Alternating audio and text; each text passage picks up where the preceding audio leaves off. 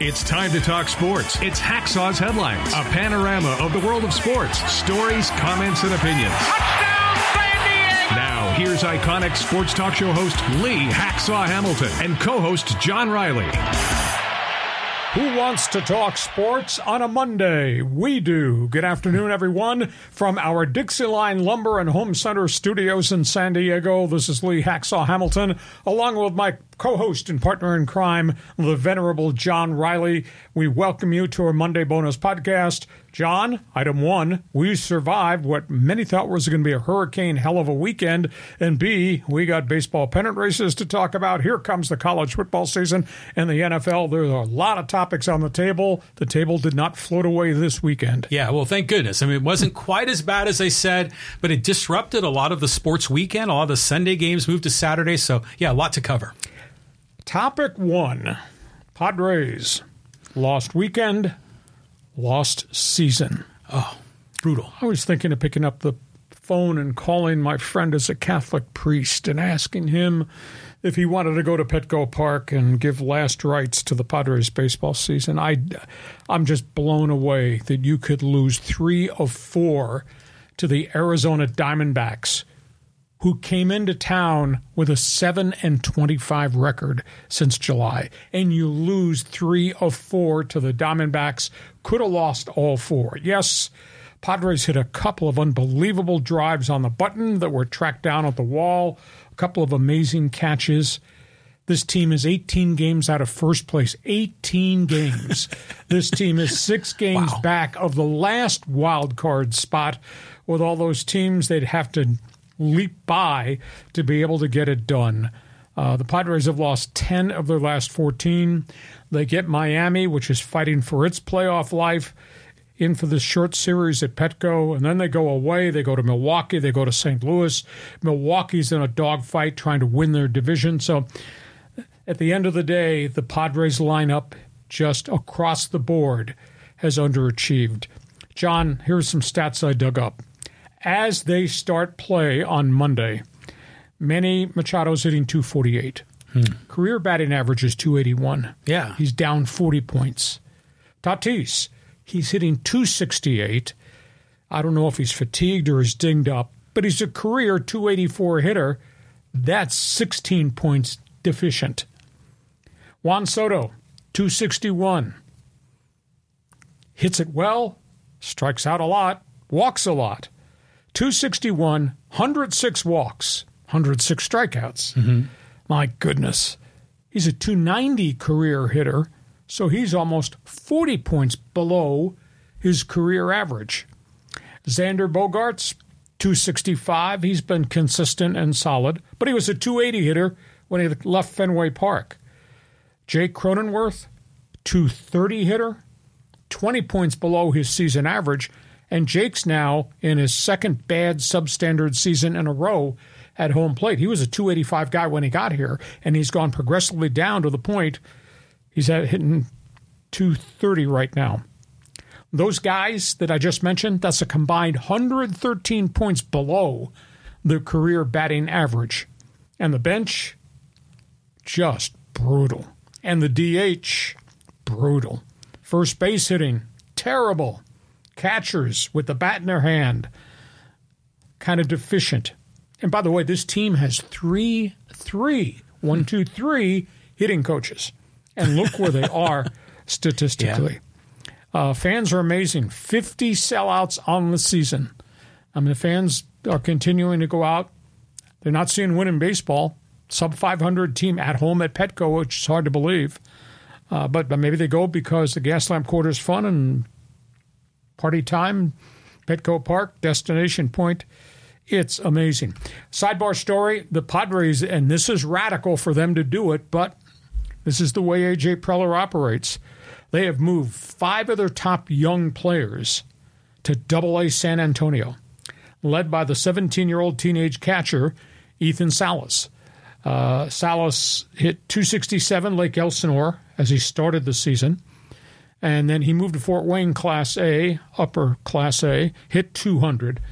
But A.J. Preller's of the opinion that letting him compete now against this type of advanced competition, letting him compete and receiving quality pitching as a catcher will benefit him. Ethan Salas, Rob Snelling, who's 9-3, he was also part of the 5 that moved from Class A to Double-A San Antonio. Meanwhile, 5 players have been elevated to Class A Fort Wayne from Lake Elsinore, including number 1 pick Dylan Lasco, who's recovering from elbow surgery, and young outfielder Sam Zuvala, who's having himself a good statistical season. And this year's number 1 pick has gone to Lake Elsinore. Dylan Head, 18-year-old outfielder. He was in the Arizona Summer League, the Complex League. He's now been moved to Class A in the Cal League. You hardly ever see groups and clumps of players taken from one minor league affiliate and moved them up. But each of these kids is having good seasons. And I know there's a periphery of fans that are excited about what's in the system. Well, that might be 2 years away if nobody has any setbacks. And at the end of the day, there is a good clump of kids, but they're not deliverable to Petco Park by October 1st or even opening day of next season. So do you know any Catholic priests that might want to administer last rites to the Padres? This is just, it's astounding to me. Well, maybe an exorcism is what we need. Oh. I mean, it's amazing. I was at the game on Saturday night, and again, the fans showed up, even though there was all the the threat of the storm. Darvish wasn't sharp. Darvish gave up a lot of hits, and then the Diamondbacks started a pitcher. I think his record was 1-6. And had an ERA like somewhere above 6. He had a perfect game going. Yes. And we couldn't hit the ball. I mean, and then so many balls were driven deep but caught at the warning track. And those batting averages you shared are so low. Remember we talked at the beginning of the year, we said batting averages should be up. Runs should be up because they banned the shift. They did all these things to change the pace of play in the game. We thought that was going to favor the hitters. But for some bizarre reason, the Padres are going in the other direction. I don't get it. It's stunning to me. Maybe there's too much information overload. Maybe these guys just need to have the 3 Padre hitting coaches step back and let these guys go up and just swing. Because, that's absolutely amazing. Those top 4 guys are a combined 113 points below their career batting averages. And statistically, team batting average, runners in scoring position, really pitiful for a payroll of $253 million. So that's where they are with the Padres. They get Miami. And we'll see what they do on the road in Milwaukee and St. Louis. Exorcism.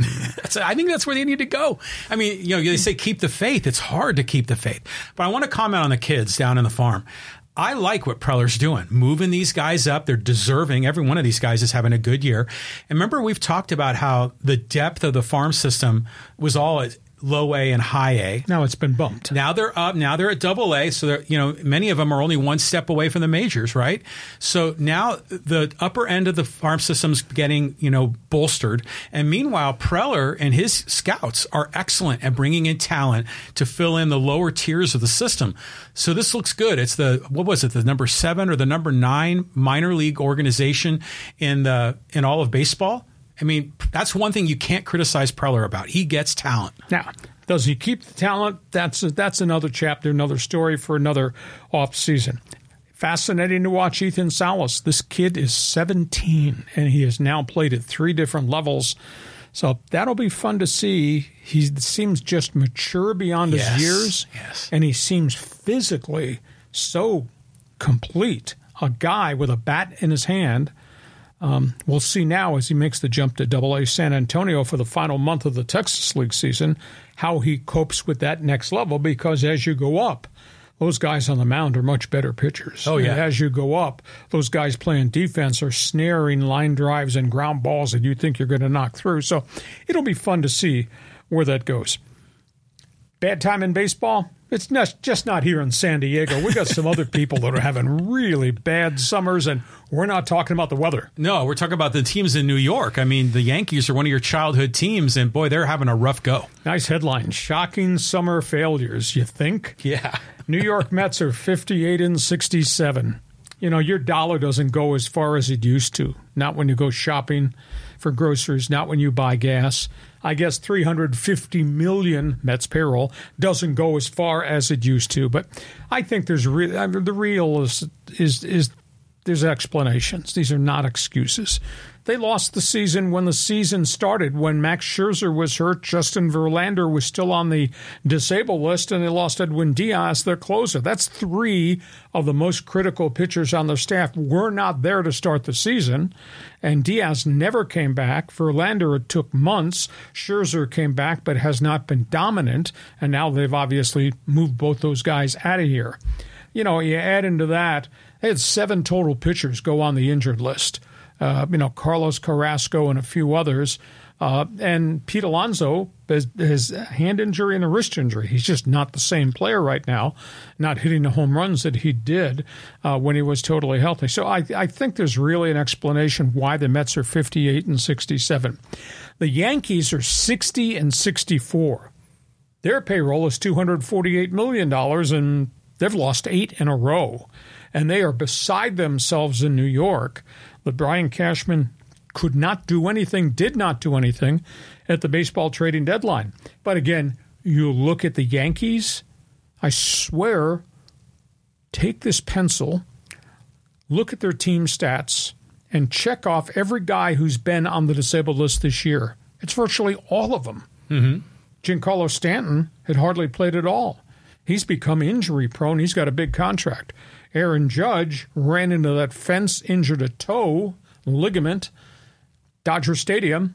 I think he's hit 1 or 2 home runs since he came back off the injured list. He's not the same guy. Nothing from big money third baseman Josh Donaldson, chronic calf. It looks like he's woke up and suddenly is a really old man. Anthony Rizzo had a back injury. Now he's got a concussion. He's on the IL. Their big free agent, Carlos Rodon, came from the White Sox. He's hardly pitched at all. He's had multiples of injuries, back, forearm, and hip. So the Yankees are just a disaster with all the injuries to every core key player. I think the only guy who's not gotten hurt is Garrett Cole, and he can't pitch every day. So the Yankees are a disaster, and then you couple into that, shocking summer failure, Padres, chronic underachievers. They've had some nagging injuries, but nothing compared to what's happened to the Mets or to the New York Yankees. So, boy, it's been a spectacular summer of failures, especially in the Big Apple. Yeah, I mean, a lot of old-time baseball guys there are probably pulling their hair out. Remember the beginning of the season, we thought that the Mets were going to have Carlos Correa, and that was before Diaz got hurt in the WBC. And we looked at that lineup, and we're like, wow, this is a really formidable lineup. And then, the whole thing blows up. So it makes you you look at the Dodgers in LA, and maybe they've got the secret sauce because they've got, a collection of big money guys, but they've got this great farm system. So it's always next man up, because for the Padres, for the Mets and Yankees, when those big guys are down, it's a huge setback.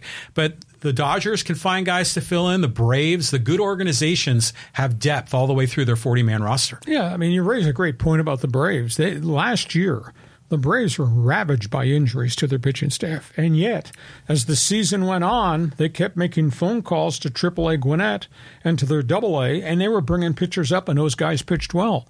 And the next wave of young prospects led by Michael Harris and Ronald Acuna showed up after Freddie Freeman left as a free agent. So Atlanta's done it right. I mean, for the Dodgers to be in first place when you consider the magnitude of all the injuries they've had to their pitchers, that's been pretty impressive. But they have now brought up 6 young pitchers, and every one that they called on gave them a good outing or two, led by Bobby Miller, who right now is a cornerstone of that pitching staff. Yeah. They just brought Ryan Pepio up from AAA Oak City. He had missed half the season because of an oblique injury in spring training. He gives them 5 really good innings in his first outing. So the Dodgers have depth. The Dodgers have talent. The Dodgers have been able to, as you say, plug in to replace the guys that are hurt. Now, they just lost Tony Gonsolin's going to be gone for the year with an elbow injury. He gave up 5 home runs in 4 innings the other night, and now they've just announced that he is done for the season. So Dodgers,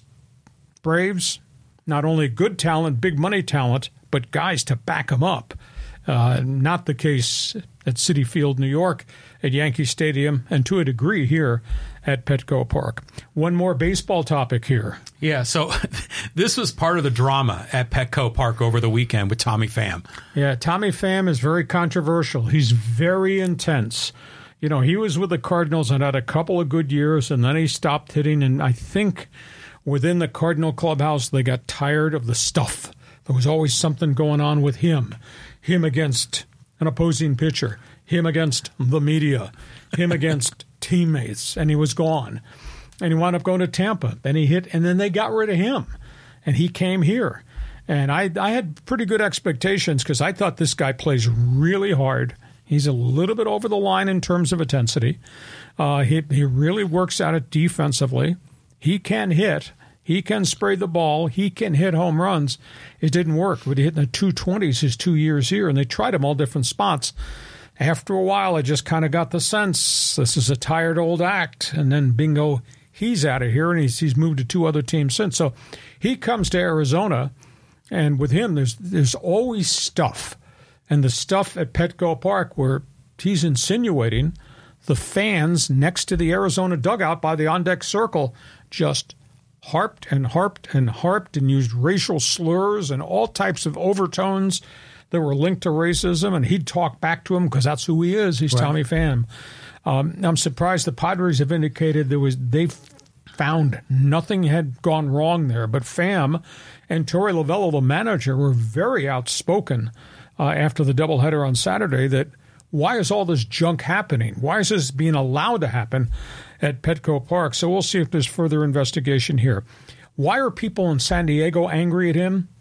Well, I guess he's just kind of the guy that's the enemy on the other team, and he kind of stirs the drink and creates things. Maybe it's got something to do with the fact that, he got stabbed at a strip bar after his first year here in the offseason, and maybe some people just carry the grudge that, this guy is out of control, and this guy's always involved in junk, and he got knifed and could have died, et cetera, and there's always problems in the clubhouse. So it was really a nasty weekend. And then to top it all off, dude hits 2-run home run. And yeah, he killed us. Killed us, that's right. So You tell me your thoughts on Tommy Pham, what you expected, what you saw, and then you're sitting there along the first base line looking into the Arizona dugout and seeing all that junk with me in the on-deck circle. Well, first of all, and what the fans are doing, calling him out with racial epithets, that's uncalled for. Come on, this is 2023. We need to evolve here. I've always had this sort of love-hate relationship with Tommy Pham. When he first came here, I liked his hard-nosed attitude, tough guy. He's got a tattoo on his shoulder or on his arm that says, "Believe in yourself," and I'm all for that. And I like that intensity. But, he came here, he got in a stabbing, a serious injury. And I think people kind of made him the bad guy. When the people that are casting these aversions on him, what do they do in their personal life? They've got skeletons in their closet, and going to a strip club isn't like, he was a victim of a stabbing. We should have sympathy for the guy. But yeah, he doesn't take any crap, But I think as a Padre fan, we're still a little bit bitter because remember that time he collided with Ha-Sung Kim and shallow left? And then he was pissed off at Ha-Sung Kim. And, that's everyone's fan favorite guy. But I saw there was even a play that happened, I think it was the Saturday morning game, where there was a ball hit to deep left center, and the center fielder had it tracked, but Tommy Pham, I'm going to get that ball. And they crisscrossed. Almost collided. And the ball fell. And I was thinking to myself, that's Tommy Pham. He doesn't want to take crap from anybody. This is my ball. When really, that's the center fielder's ball. He always seemed to be in grudge mode. And I've been in that clubhouse, and it's grudge mode. After a while, I say, I don't need to spend any time talking to somebody that's in grudge mode all the time about anything and everything. So, but you know his background, right? Like grew up in Vegas, and then he had a really dysfunctional family situation, and then some other families kind of took him in under their wing, and that's how he got involved in travel ball, and they kind of helped pay his way because he wasn't of means, and then he just developed in baseball. So kind of a tough guy from a tough situation, self-made guy, and yeah, he's rough around the edges, but he's one of those guys. If he's on your team, you like him. And he was a disappointment, though, for the Padres because he had that hamate bone and he was hitting poorly. But this is who he is. This is who we thought we were going to get. Well, he's not here, and now there's another reason to boo Arizona. Hey, our Monday bonus podcast is brought to you by Dixie Line Lumber and Home Centers. Fix it, build it, and then enjoy it. 9 stores to serve you. One more speaking of guys with problems, let's talk about this NFL story, which we don't know the full details yet. Yeah, I mean, tragic. I mean, there's been a number of different injuries and health situations last weekend over the NFL. Jimmy Graham, tight end, was a star with the New Orleans Saints, went to the Chicago Bears, was in Seattle, came back to New Orleans. He was found walking in the middle of the street at 7:30 on Friday night near the New Orleans hotel in Newport Beach. And he was stumbling. He could not talk. It was like he was lost. So he was stopped by the police after he held up traffic in the middle of the roads, and they tried to take him to a hospital, and then they had a confrontation with this big 6'6" tight end. So he got charged with resisting arrest. They finally got him settled down, got him examined, and they found he had a seizure. They don't know whether he had the seizure in the team hotel or whether he was walking outside the hotel and had a seizure and became really disoriented. And then next thing you know, he's in the middle of the street. The Saints have taken him off the active roster. He's undergoing, I guess, a wide battery of physical exams to find out what triggered this episode. He does not have a history of seizures or those type of health problems. He's had football injuries, but nothing from a head standpoint. So that's a really scary story, because all of a sudden these people driving in Newport Beach, it's a 6'6" man standing in the middle of the street, not knowing anything. So the Saints are really concerned, and I hope it's a physical malady, that they can get this under control, and they'll do the test to see if maybe this has got something to do with a concussion. But he was not on drugs. He was not on alcohol. It was at 7:30 in the evening on Friday, and he had just practiced for the Saints against the Chargers. They had 2 days of practice and then stayed here to play the game on Saturday. He was not on the field in his civvies, obviously did not suit up on the Saturday Saints game against the Chargers. But scary story. Yeah, that's tough. You know, for some reason, I don't know, this isn't exactly a parallel, but I'm thinking of that offensive lineman or a center that was on the Raiders and didn't show up for the Super Bowl. Remember that? Barrett Robbins. Yeah, but that was more of a mental health thing, I think. The mental health thing, that was a drug issue. And that was bipolar. He had severe bipolar. And when he came off his meds, he went off on tangents. He wound up in Tijuana. That's where they found him, and came back, and they finally got him help, but he was out of football, and he's had a series of problems in Texas in his post-football career, but that's all triggered by bipolar. Well, think about back in the day when this sort of situation, it must have happened, in old school NFL in the 60s and 70s, because they had a lot less protective equipment. These guys are getting knocked around. And if he's kind of loopy, walking around town, they probably would have just brought him in. No one would have said anything. And now at least it gets attention. He's going to get the medical service that he requires. But I think for us as fans, it's good for this to be news oriented, so we can make sure that we're keeping people's health in mind and we understand all the side effects of being an NFL player. Well, you might get hit in the head now and you're okay, but 4 days from now you might not. A year from now you might not. We had an incident right at the end of the Saints-Charger game on Saturday night. Jake Haener, the Washington Husky Fresno State quarterback, came in and played the second half, and he was lighting it up. He took back-to-back wicked hits in the pocket. He made plays, but boy, he paid a price. So they're coming out of the huddle after back-to-back big pass plays down the field, and the officials come in, and they grab him, and they take him off the field because they have a sky judge, the guy that looks at players who've been involved in violent contacts, and then he'll message down to the referee, take a timeout, let's remove this player for observation. So they took Haener out over his protests, walked him to the sidelines, walked him into the, quote, blue tent, did whatever administrative test, and about 2 plays later, he came back in the game, and he was okay. But so the protocols are in place now to help those guys that get dinged, or the old phrase was get your bell rung. That's serious stuff now. Oh, very serious. And just tangent, great to see Jake Haener having some 2 good weeks in preseason. But, we were talking earlier about the Yankees and Anthony Rizzo and that concussion. And that, I think, happened in May when Tatis was in a pickoff play at first base. And so he didn't go on the disabled or the injured list for like 2 or 3 months after that event. So, yeah, these things can linger. Yeah, post-concussion syndrome things can just show up. Yeah. Hey, we get to halftime. Our broadcast, or Monday bonus podcast, is brought to you by Dixie Line Lumber and Home Center stores. Get summer project savings at Dixie Line Lumber and Home Centers. Power tools, paint, doors, windows, decking, outdoor lighting, patio furniture, and a lot more.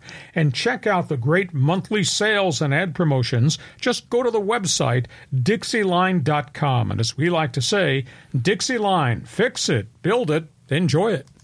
Our Monday bonus podcast continues as we move into the second half. John, before we do, let's remind everybody that's watching us on our live stream how they can join us right at the end with what we call Fans Forum. Yeah, so Fans Forum, you can get involved. I see some names on the list here already, Dale and Jeff and Greg and Mike. So jump on in. You got a question or comment for Hacksaw, put it in the live chat on Facebook or on YouTube, and we'll get you involved in Fans Forum at the conclusion of Hacksaw's headlines. And a reminder, we want you to subscribe so you will get the alerts every time we put something up on our YouTube channel, and that's virtually every day of the week. Subscribe and share with your friends. And if you like sports, and I know you like what we do, go to my website. There's the address right up top, LeeHacksawHamilton.com. It is all written information. You get the best 15 minutes in sports. You get Hacksaw's headlines, my one man's opinion column, which is on the underachiever Padres. You want to read that tonight. You get to participate in Hacksaw's mini polls. It's on the website. And John, what's the out-of-town scoreboard say about how many subscribers we now have to our YouTube channel what just happened on Instagram? Yeah, I mean, Instagram is just blowing up. I mean, they were at 10,700 followers in just a few months. And then the YouTube subscriber base is like 2,700 and change. So we're getting close to the next milestone. We'd sure like to crack the 3,000 barrier. 3,000 by Labor Day weekend and the start of the NFL season. So subscribe if you enjoy what we're doing. Give us a thumbs up. John has no friends. He's out there in left field where he got rained on this weekend. He'll take a 5-star rating along the way. Okay, let's move on. We got college football to talk about. Okay, the never-ending drama of Pac-12 and conference realignment. Here we go. Season opens this coming weekend. It's called Week 0, which is first non-conference games for some of the teams around the country. We're seemingly in the final days of life of what will be the Pac-12, and it's really sad. And we're going to talk more about that in our Thursday podcast. But I will tell you the information that is leaking out through all the investigative reporting that's being done just paints the presidents of the Pac-12 schools in a really bad light. They're walking around with blood on their hands. What happened to this conference a couple of weeks ago. Now we find out that in 2021, after USC and UCLA indicated they were leaving, and the Pac-12 was about to become the Pac-10, the Big 12 contacted the Pac-12 presidents and proposed a merger. They talked about a merger that would involve all the Big 12 with what was left would be the Pac-10. It would be a 20-team super conference. Wow. And that would incorporate Oklahoma and Texas, in addition to Oklahoma State and everybody else that'd be coming here to play in a merged conference under the umbrella of the Pac-10. The presidents rejected it. They would not even go to a joint council meeting with the Big 12 presidents to talk about the formation of a 20-team super conference, which would have superseded the Big Ten, superseded what the SEC was going to do. That's hard to believe. Then we find out the Pac-12 presidents were approached about just bringing in Oklahoma and Texas and making it a different type of Pac-12, Pac-14. But Texas and Oklahoma wanted bonus money as part of the TV revenue share. They wanted to be paid more because they're the Longhorns and they're the Sooners. And the Pac-12 presidents said, no, I'm not going to do that.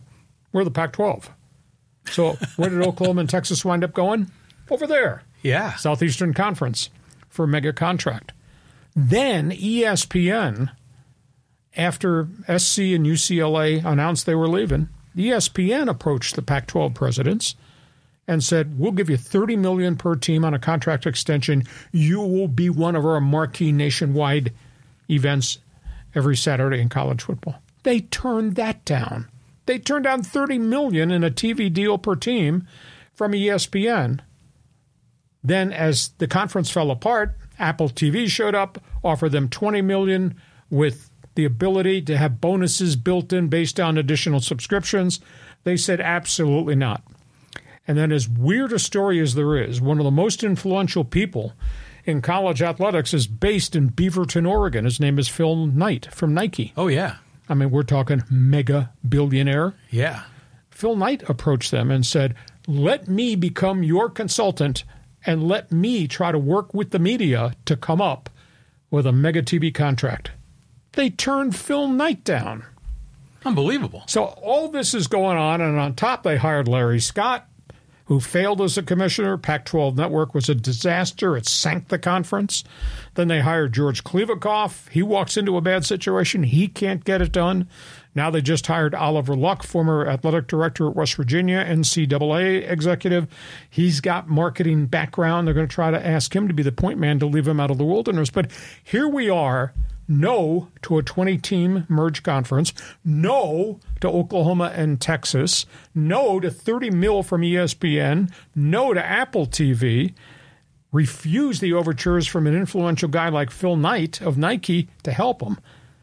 Blood on their hands. Can you believe the people in the Ivy Tower looking down on society that run these universities? I mean, this is all after UCLA and USC hit the eject button, right? Okay. So these presidents, the commissioner, they're disconnected from reality, right? I mean, you already have two programs that have abandoned you. You got to think, hey, maybe we're a little vulnerable.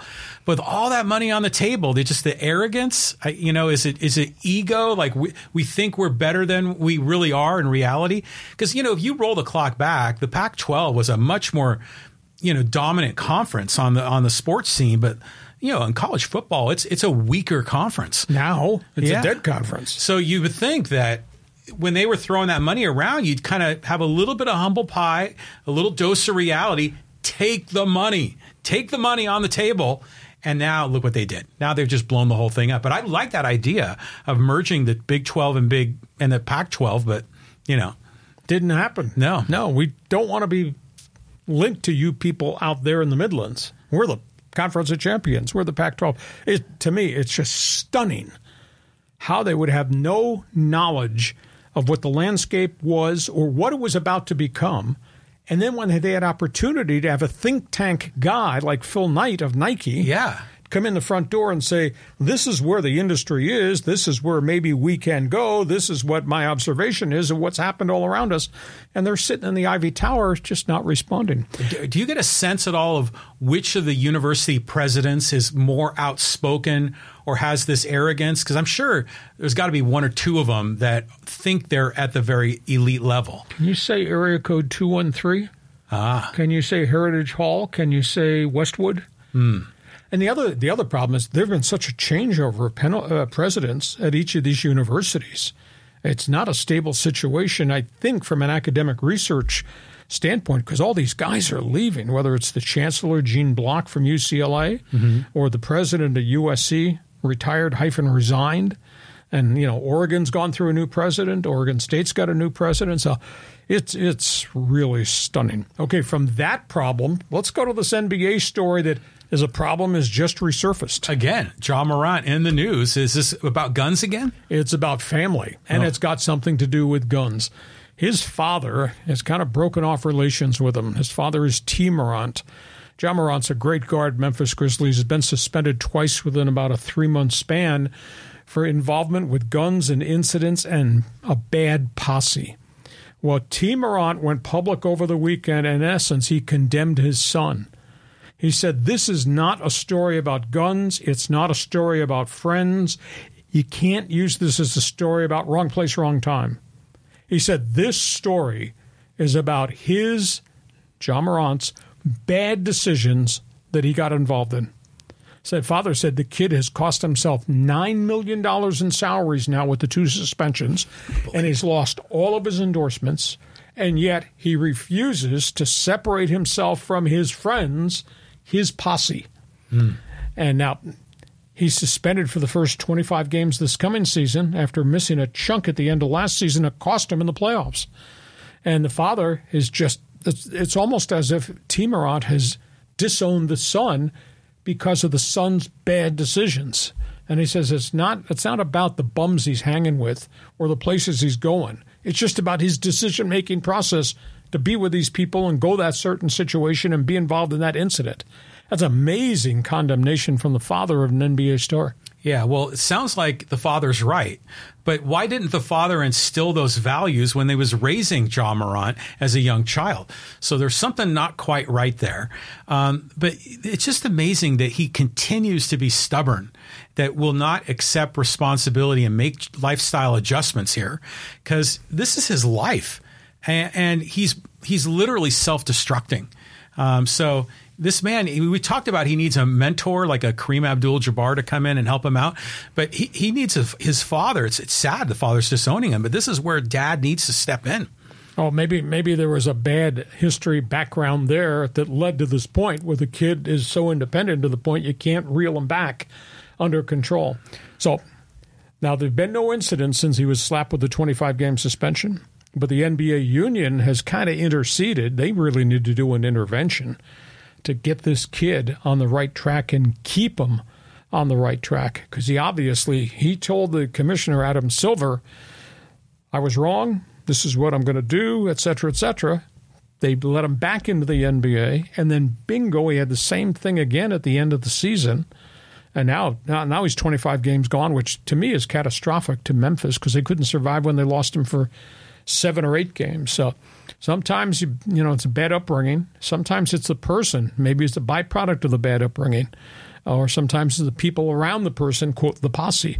But Morant, that situation has not solved itself. Speaking of the NBA and the commissioner, Adam Silver, your next topic. Yeah, the NBA Cup. I'm intrigued by this idea, so let's break it down. All right, so the NBA has always wanted to do some creative stuff. There's been talk for about 4 years about an in-season tournament. And when I first heard this, I said, you're going to play a tournament in the middle of the NBA season? Soccer does. Soccer takes breaks. The English Premier League, which you and I follow at 4:30 on Saturday mornings during the regular season on TV, the English Premier League takes week-long breaks in different aspects of the schedule so their top teams can go play in tournaments in Europe. Champions League and all this other stuff. Well, the NBA has been looking at that and said, that's kind of a cool thing. We ought to do that. All right, so what they've done, and it's going to be just announced and it's going to be unveiled in November, every team has the 82-game schedule. But right now, every team has 78 games scheduled, and then the remaining group of games will be part of an NBA Cup tournament in the middle of the season. So in early November, they will take a weekend and everybody will play games in group play. There are 6 groups, 5 teams each, that will play their own group in November. Lakers are in a 5-team group that incorporates Phoenix, Memphis, some other teams. Clippers are in a different group that involves San Antonio, Portland, whatever. So you'll play group play in November. They count in the standings. Play group play, and the survivors of all that will then go to the semifinals that will be played in December in Las Vegas. There'll be, for example, a Thursday night's semifinal games, and then a championship game on Saturday. Those will count in the league schedule too. So they think there's something marvelous about having Sacramento play Denver in November in the NBA Cup, or the Lakers play Memphis in the NBA Cup. The winners of the NBA Cup are going to get $500,000 apiece prize money. Yeah, that's not bad. Losers are going to get $200,000 apiece prize money. And everybody else that plays, if their team doesn't go on, they get $100,000 for having been there at the Cup games. Do we really need to see this? I mean, we got guys making $40 and $50 million a year, and now you're telling me that $200,000 and play for something special for $200,000. I tried to think the other, quote, gimmicks in sports, home run derby, Pro Bowl, skills competition in football, skills competition in hockey, slam dunk, three-point shooting, NBA. Do we really need shtick in the middle of the season? I don't understand the concept. Now, if they wanted to do a real NBA Cup and take all the NBA stars and put them on a team, and the Euro stars and the South American stars, make that an NBA Cup where all these guys would play for Team Euro, Team South America, Team Africa, Team NBA.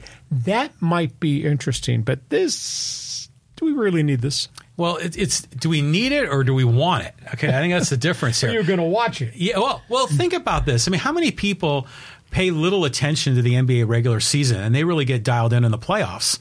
Well, the NBA in December, I mean, we watch Christmas, we'll watch the Lakers on TV, but for the most part, there's not a lot going on in the NBA. So this gives us a little something as a fan to kind of take a bite of, which is good. But I like the innovative idea, the brainstorming, I like the idea of the tournament, and if they craft it the right way, that could maybe give some players some extended time off, depending on how the tournament is structured and who plays and who doesn't. Maybe that helps address the load management issue in the NBA. I don't know, but I just like the creative thinking, and it works in soccer. And if it doesn't necessarily need to be NBA teams, I like your idea of the breaking it down, by continent or by, some other unique geographical way. But why not have the NBA teams play teams from Europe? I mean, that would be pretty cool. And that would really make it an entertaining game and really a worldwide audience. Okay. John needs something to do the first weekend in November and December. You'll have to tell me. John, it's time for Fans Forum here. And so we will ask people, which is the biggest disappointment, Yankees, Dodgers, or Mets? If you care to comment about the whole storyline as it relates to Ja Morant, do we really need an NBA Cup? Feel free to jump into the chat room, ask a question. We'll try to give you some answers along the way. John, they're your best friends. Where do you want to go? They're my best friends. Okay. All right. It's a motley crew here. So let's get Dale involved here to start us off. He says, Chargers depth looks great. Young special teams and defense looks great. Your thoughts aside from Easton Stick? We was down. Well, the Chargers had a tough time with New Orleans on Saturday night. Easton Stick, who played really well in the first preseason game against the Rams, really struggled, wound up throwing, it was 21 for 41, turned it over 3 times, took 5 sacks, took 6 hits, so he kind of got bounced all over the place. But it was interesting because Brandon Staley said at the end of the game, he said, I left him in there because he's got to learn as a young quarterback how to come back from adversity. And he did. He had a great drive for a score right at the end of the game, but the Chargers wound up losing. They had not played any of their starters, really. Some of the offensive line starters have been in there, but they haven't played any of their stars, and they're not going to play them because they don't want to get anybody hurt. So, what we saw were just kids holding on for dear life. I do agree with you. In all honesty, Dale, that I think it's a young athletic roster. I think lost in the conversation, and we're going to do our NFL preview next week, lost in the conversation is how really good that stud offensive line is. Nobody wants to talk about on the broadcast about how deficient their run defense was, how issues were in the secondary in terms of coverage, and those things still have to be addressed. But offensively, they're going to be fun. And John and I have talked about this on and off our podcast. I think this offense has the potential to be equal to the Phillip Rivers, LaDainian Tomlinson, Antonio Gates offense, and might be as dynamic. And this is a real reach. Pull me back if I'm going off the ledge. This might be as a dynamic and offensive group of skill players to the Dan Fouts era, which never, ever got to a Super Bowl. That's a lot, but I have such a belief in Justin Herbert to go with all the skilled people around him and the guys nobody knows, the studs in the offensive front. Yeah, well, they look good on paper, but how many times have we said that in our past as Charger fans? But let me ask you, Lee, we're obviously optimistic about this team going in. Have they had any major injuries in camp that maybe worry them? No, they really have had virtually nothing physically happen. Miami's had a really bad camp. They've had a lot of injuries. San Francisco's got a lot of guys nicked up.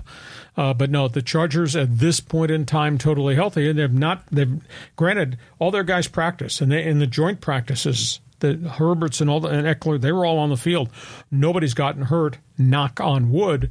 Got one more preseason game to go against the 49ers. Then they have the bye week before they actually start the season with Miami and Tua. So I just like the components of what they've done offensively. I'm walking around with a big question mark on my placard about their defense, and only time will tell when they play come opening day. Do you like the NFL preseason structure now? It's only 3 games. I like it, but you don't get to see any established players, and they have to get answers on Easton Stick, and I think at quarterback they have gotten answers on Easton Stick. But from the fans, hardly anybody's going to these exhibition games anymore. That Charger game where the stadium was empty. Yeah, but you got to buy the tickets if you want season tickets. Well, I concur with you. So that's another money grab along the way. Move on. Okay, here's another kind of Charger comment from back in the day from Greg. He says, Lee, what is new with your past broadcast teammates, Pat and Laz? Pat Curran and Jim Laslovic. I stay in contact with them all the time. Both are retired. Pat had a great career as an NFL tight end. Then he worked as the business manager for the Chargers for, I want to say, a good 12 years. Then he retired and started a second career with Snap-on Tool as a regional manager and did really well. I go have breakfast with Pat every once in a while. His health is a bit of an issue because he is a tight end. He understands that. Jim Laslovic had a really nice career as a linebacker. I met Jim Laslovic when he was at Penn State. He was a defensive end. I broadcast a game Ohio University played at Penn State. He was the defensive end. And Jim did well as kind of a journeyman linebacker, became a TV guy, became a TV star, and just worked forever on NBC. He lives here down in Coronado. He's in really good health. You can never get him on the phone because dude is always playing golf. He travels all the time. So Pat and Laz are doing really, really well. And our executive producer, Mike McGregor, a lot of guys don't know that he's the one that put the broadcast on the air, wired everything. And we are the closest of friends, and we spent so much time together, the four of us, on the road. And we broadcast in such bad situations and blizzards and snowstorms and ice storms and press radio booths that had no glass windows. And Mike did it for the better part of 35 years. I mean, he was with the Ice Bowl Charger game in Cincinnati. He got really bad frostbite. So we stay in contact all the time, and we go have pancakes. So thank you for asking. And it's really cool for Charger fans. John, sometime between midnight and 5 a.m. when you're up and you're not doing this, go to Google or go to YouTube. Go YouTube, Charger Road to the Super Bowl, because I did a thing with NFL Films back in the day, and it was highlights of the Chargers' great victory in Pittsburgh that got them to the Super Bowl game against San Francisco. Man, you watch that, you get rushes. I had totally forgotten about it, and somebody brought it up to me a couple of years ago. I said I dug it up, and I watched it. And it was just a great, great memory. So just YouTube, Chargers Road to the Super Bowl 1995. I think you'll get a kick out of it. Yeah, it's great how as fans we develop a relationship, with the broadcast team. And it's, for me, this is fun doing this with you. I enjoy this. This is great. But Laz and Pat, we knew those guys every Saturday or Sunday, we listened to the game and I had the transistor radio in my hand in Qualcomm listening to you guys. So it's neat that they're still doing well, that they're still active. And I love the fact that Laslovic's golfing every day. Good for him. Yeah. And I stay in contact with Bobby Ross. He lives in Virginia. I go to see him in the spring when I go back east, and he's still as ornery as ever, and he's in a retirement community. And Coach Boss Ross must be 85.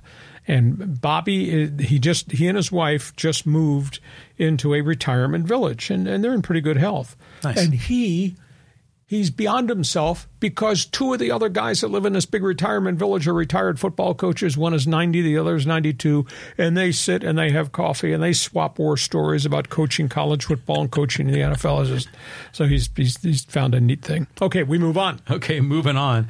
Let's go to Manny here, and he says, why should fans care about the Pac-12? It looks like the smugness from the school presidents killed any hope of surviving. I don't know how they bring it back.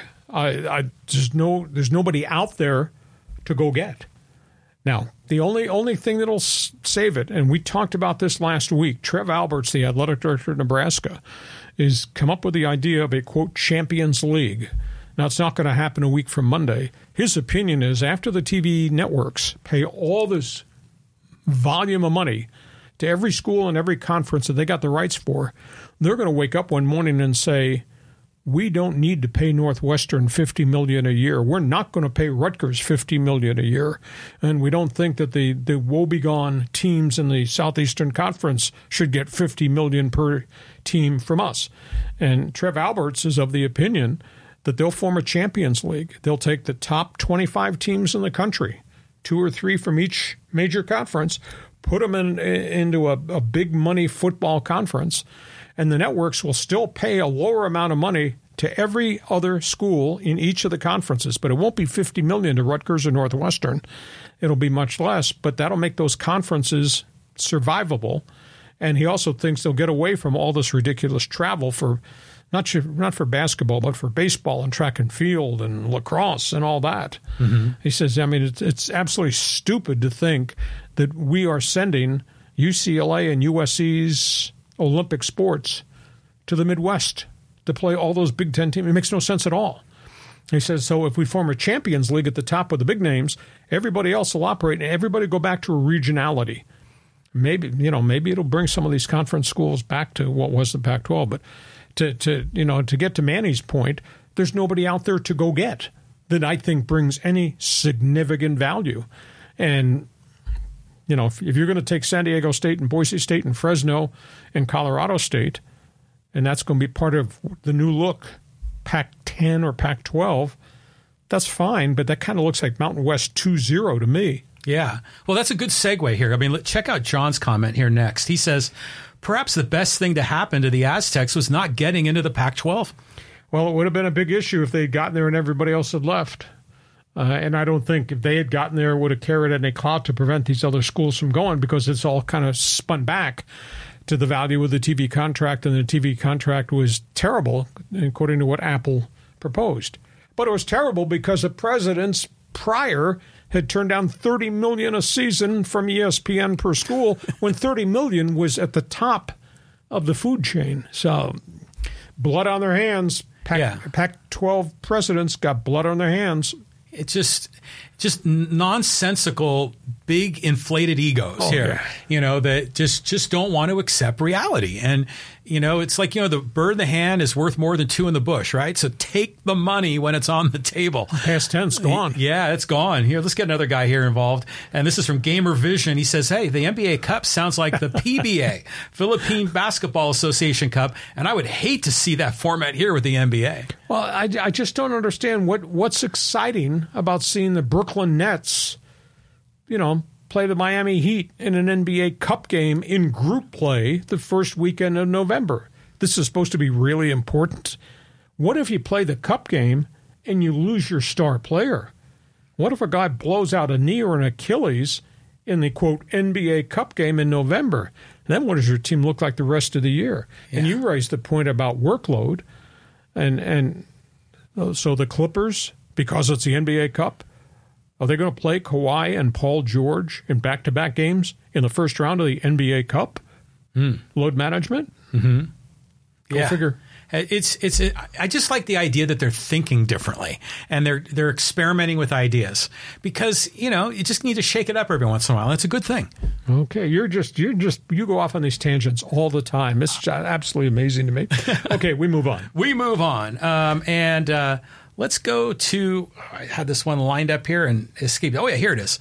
And this is from Gerd Jeff. He says, why are they going after Harbaugh over a cheeseburger? Well, you're talking about the 3-game suspension of Jim Harbaugh that Michigan has just handed down. I don't think this is the end of the story, because the fact that he lied to the NCAA, that's pretty significant. And now the NBA investigation is not complete. Michigan announced today that he is suspended for the first 3 non-conference games, lucky East Carolina, but then he'll coach when the Big Ten schedule starts. I think that the NCAA is going to come back and they're going to tag him in 2024, because this is significant stuff, that he was dishonest to the NCAA about the blackout period when no school was allowed to recruit, bring on campus for visits, any player during the COVID blackout era. Everybody had to shut it down, and yet his people made contacts, and then he was not honest in answering questions of the NCAA. So I think, Jeff, we haven't heard the end of this, and I think in 2024 he's going to get tagged again. Wow. I mean, it's incredible how many moving parts are going on in college sports right now, and keeping track of all this. And as a coach, you want to recruit players, but you got to stay in the lines, and the rules are always changing. I mean, this is tough. I mean, it really is. The whole model needs to be rebuilt, because right now it's too unmanageable.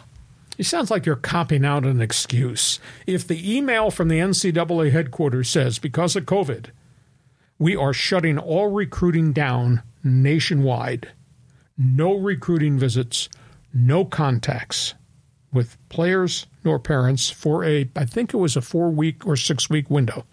But that was for everybody. That was for Dartmouth, and that was for San Diego State, and that was for Michigan. And Harbaugh didn't read the email. Yeah, I don't believe that. No, but they're always scheming, right? They're always looking for, a way to kind of work around the rules, because they're competitive by nature, these coaches, and especially Harbaugh. So, yeah, it's something. It's something, isn't it? Moving on. Okay, this is a comment from Dan Smith. He says, Fredo Spanoses and L.A. Judases, what is this, like Nick Canepa's burner phone here, will choke like they do every year. Williams is hurt a lot. Allen is old, no tight end. Terrible head coach. Blasphemy comparing this Judas team to the great San Diego Charger teams of Rivers and Fouts. Well, if we're going to use that Catholic priest to give the last rites to the Padres, then maybe he'll stop by here on our podcast and he can hold a public confession for me. I saw something I've never seen before, an actual description of the, quote, chargering. And Brandon Staley answered a question at his press briefing on Wednesday. Coach, what does the word chargering mean to you? Oh. And he actually answered the question. Cool. He says, not getting the job done at the point in time we need to get the job done, or something like that. So, Mr. Smith, I totally disagree with you. I think this is going to be a great offense. Now, whether or not they have enough defense to go deep in the playoffs remains to be seen. Whether or not Brandon Staley is on the hot seat, that remains to be seen. I do like the hire of Kellen Moore. I think he's really unique as an X and O's guy. What he did with Dak Prescott in Dallas is special. So, you may dislike Spanos. I may dislike Spanos. At the end of the day, we should respect the roster the general managers put together, and the fact that this coach has brought kind of a unique and different culture to the thing, and respect the greatness of what I think is a really talented quarterback. So I may be in grudge mode, hoping Dean Spanos goes 0-17, but I am violating the rules of the press box. I want to see Justin Herbert go 17-0 because I think he's a really good quarterback. Yeah, I think chargering is like the lingering of the San Diego sports curse, right? Yeah. So they moved to L.A. and it still sticks with them. It's like a bad virus. Okay, let's move on here. We got a comment here from Paul, and he says, Trevor Bauer will be back in MLB next season. He was never convicted of anything. It was a grift. Well, the lawsuit is still out there. We'll see if the lawsuit ever takes place. He may have besmirched his reputation, Paul. The reality is, though, the guy can still get people out.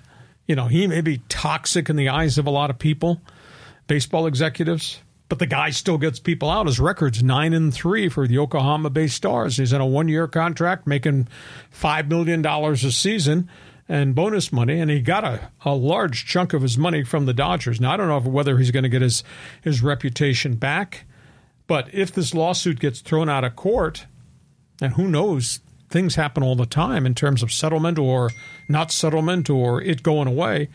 At the end of the day, Trevor Bauer might be back in the major leagues. I would assume somebody will give him an opportunity to pitch, but you can't remove the reality of the junk that he got himself involved in, can you? Well, do you think the Dodgers right now with all those pitching injuries are maybe regretting that decision to let him go? No, because I just think the Dodgers are stoic in terms of what they expect from their players, and they're not going to keep guys who are bad guys.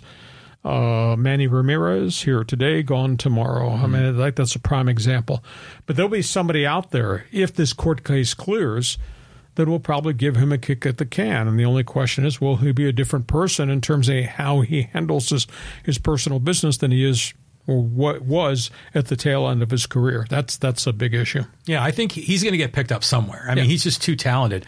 Here's a comment here from Brett. And he says, how come SEC programs never get penalized? Well, if you go back in the history book, a hell of a lot of them have. Mm-hmm. You know, Brett, SEC, you know what that stands for? Sure, everybody cheats. You know, the great phrase was that the NCAA was so upset at the violations in the Kentucky basketball program that they called Eastern Kentucky and put them on probation for 3 years.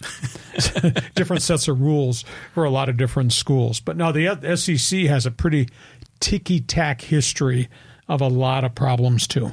Yeah. I mean, again, it's just the world's changing. There's a lot going on. But the SEC programs, they're built pretty well, right? Each of those universities, they're just more hardcore about staying within the rules. I mean, it's in the South, so it's the law and order part of the country, right? Well, I don't know. I mean, the most recent scandal was Tennessee, 4 years probation for all the junk that Jeremy Pruitt got involved in just a year and a half ago. So, I mean, Tennessee is, you know, they didn't get the death penalty, but hell, they might as well be dead because they took away all the scholarships and all the recruiting visits for the new head coach, which is going to be really hard for them to compete going forward. Those type of things mount up. You don't get killed today, but like SC, when they took away, 30 scholarships from the Trojans? What happened to the Trojans after all that happened? Bingo. Yeah, and then it's really hard to dig out of that hole. Oh, yeah. Because who wants to go play for a team that went, 3-9 for the season? You know? We move on. A couple more here before we go to the social media ones. Well, actually, the social media is where we're going to go right now. So let's queue up one of them here. And this is an NBA comment about the James Harden possible move. And this is from Manny, a different Manny. He says, that's why I don't watch anymore. I grew up with Showtime, the greatest time for basketball. Once Shaq was traded away from the Lakers, it just soured me to the players and the power and they were getting. Kobe wanted to be the only star on that team. Selfish. It sure isn't. It sure isn't the same. Truly sad. I'll tell you what, Manuel, I'll sign that memo because the league is forever different. You know, when the Chicago Bulls owned the league, and everybody made a joke about Jordan rules, Michael Jordan. But I'll tell you what, you look at the makeup of that franchise, that was some team. That was Jordan, and that was Scottie Pippen, and that was Cartwright and Kukoc and all those guys. And obviously you look at the Lakers and, quote, Showtime, what a phenomenal team that was. Ego set aside, it was still a phenomenal team. And in Boston, it wasn't just Larry Bird. It was Bird and McHale and everybody else that kind of came along that played key roles. The league is no longer what it used to be in terms of chemistry, compatibility, etc. And I get tired of dealing with the Harden story and dealing with Kyrie Irving's chronic unhappiness, and to even a degree dealing with what Kevin Durant became as he's moved around the roadmap to all these places because I want to go play somewhere else for some other coach and maybe we'll win there. And it hasn't really worked out. So the league is different. I don't know how they're going to get this league back under control. It's a big issue. Well, how about the Golden State Warriors? I mean, you got Curry and you've got Klay Thompson. I'm spacing on names. Draymond Green. Now you had CP3. Yeah. So, I mean, that's a team. I mean, it's not just they're individual stars, but they work collectively as a team under Steve Kerr. So we still have some of that. Yeah, it's kind of the exception to the rule, is it not? Yeah, maybe you're right. Yeah. I know I'm right. Thank you very much. Yeah. So but the NBA is just such a different game than college basketball. And I love watching the Aztecs. Boy, what a great year last year. Looking forward to this year. But yeah, the NBA, you just have to have a different attitude going into it as a fan. Okay, got a couple more here before we wrap this up, our Monday bonus coverage. All right, let's go to here a Dodger comment from Paul, and he says, Andrew Freeman built a great farm system to fill in the gaps for the Dodgers. That's why they win every year.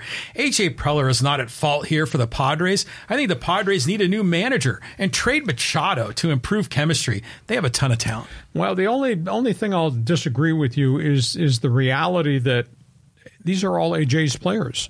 And this is the end result. If there's bad chemistry on the roster, bad makeup on the roster, if half the roster doesn't contribute, That's because the general manager is the one that made all these deals. So I think A.J. has to be held accountable. The Dodgers spend money like the Padres spend money. The difference is the Dodgers have hit the jackpot on a lot of young players, and they have not traded those players away. Prella traded away the farm system twice in a 10-year span. And with apologies in advance, because I think both of us at the corner tables here, we like A.J. Preller. But at the end of the day, you are responsible for the roster you put together and how you constructed that roster and what you gave up to make that roster come together. He hasn't won bleep outside of the playoff series last year with the Dodgers. When in 10 years have you seen anything that says this is a hell of a franchise, look is what would become, and we're going to go forward with it? They haven't done it. And this year, to me, it's just gross underachievement. Oh, it's awful. But you look at the Padres, they're trying really hard, right? They got an owner, he's spending money, all right? They built up that farm system. They traded it twice, but this third go-around, still a great farm system. And they're going to keep reloading with more talent that they use as trade chips. But the Padres just kill themselves. It's just like they have this curse around them that drives us crazy. But, as far as the Dodgers go, I want to include, can we go one more comment here about the Dodgers? Because this got so much attention in our social media comments about the Dodgers, no respect. And Garrig Sullivan says, no one hates the Dodger organization. They're one of the best. Everyone hates their fans. But why is that? Dodger fans are Dodger fans. They show up late. They may leave early. They get drunk. But that happens in a lot of different major league cities. So why does San Diego fan hate Dodger fan? Well, I think part of it is that San Diego fan feels like a little brother, right? They can never beat the big brother. The scoreboard doesn't lie about that. No, that doesn't lie at all. I think the other angle is that, remember, gosh, it's 5-6 years ago, there was a Giants fan at Dodger Stadium, sure. and he came close to losing his life. Yes. So there's kind of a little bit of that element that I think people don't like. But really, the Dodger fans, they're proud of their team. They're first place. They're winners. And they kind of like to, peacock around, about how good they are. And it's just so damn frustrating for everybody else because the teams aren't as good. Yeah, you look at the Padre record right now and you look at the Dodger record up there and say, oh, here we go again. Yeah, I mean, it's just so disappointing. But Dodgers may have a good year this year. I don't know if they'll get by Atlanta, though. Hey, listen, we hope you ever enjoyed our Monday bonus podcast. We try to cover a lot of different topics on the table. We love having you be part of Fans Forum. And what I'll ask, please inform everybody. Share with all your friends all the unique things that we're doing on our YouTube channel. Obviously, we do the Monday bonus podcast, the Thursday long-form podcast, and we put stuff on the YouTube channel virtually every day of the week. Also, remind you, go to my website, leehacksawhamilton.com. It is all written. If you love sports, you give me 5 minutes, you read what I write, you'll really know everything there is in the world of sports. John, we'll see what this series, Padre Miami, brings, and then we'll be back Thursday to set the stage for the college football season. And I think tonight's Ryan Weathers going up against the Padres, so that should be kind of a fun one. Hey, listen, we appreciate you being with us, and we thank Dixie Line Lumber and Home Center Stores for their contributions to help us operate. Dixie Line Lumber, fix it, build it, enjoy it. We'll see you come Thursday on Hacksaw's Headlines. Join us again for Hacksaw's Headlines on YouTube, Facebook, and Twitter. And find the audio version on your favorite podcast app. Touchdown, San Diego! For more content, go to leehacksawhamilton.com.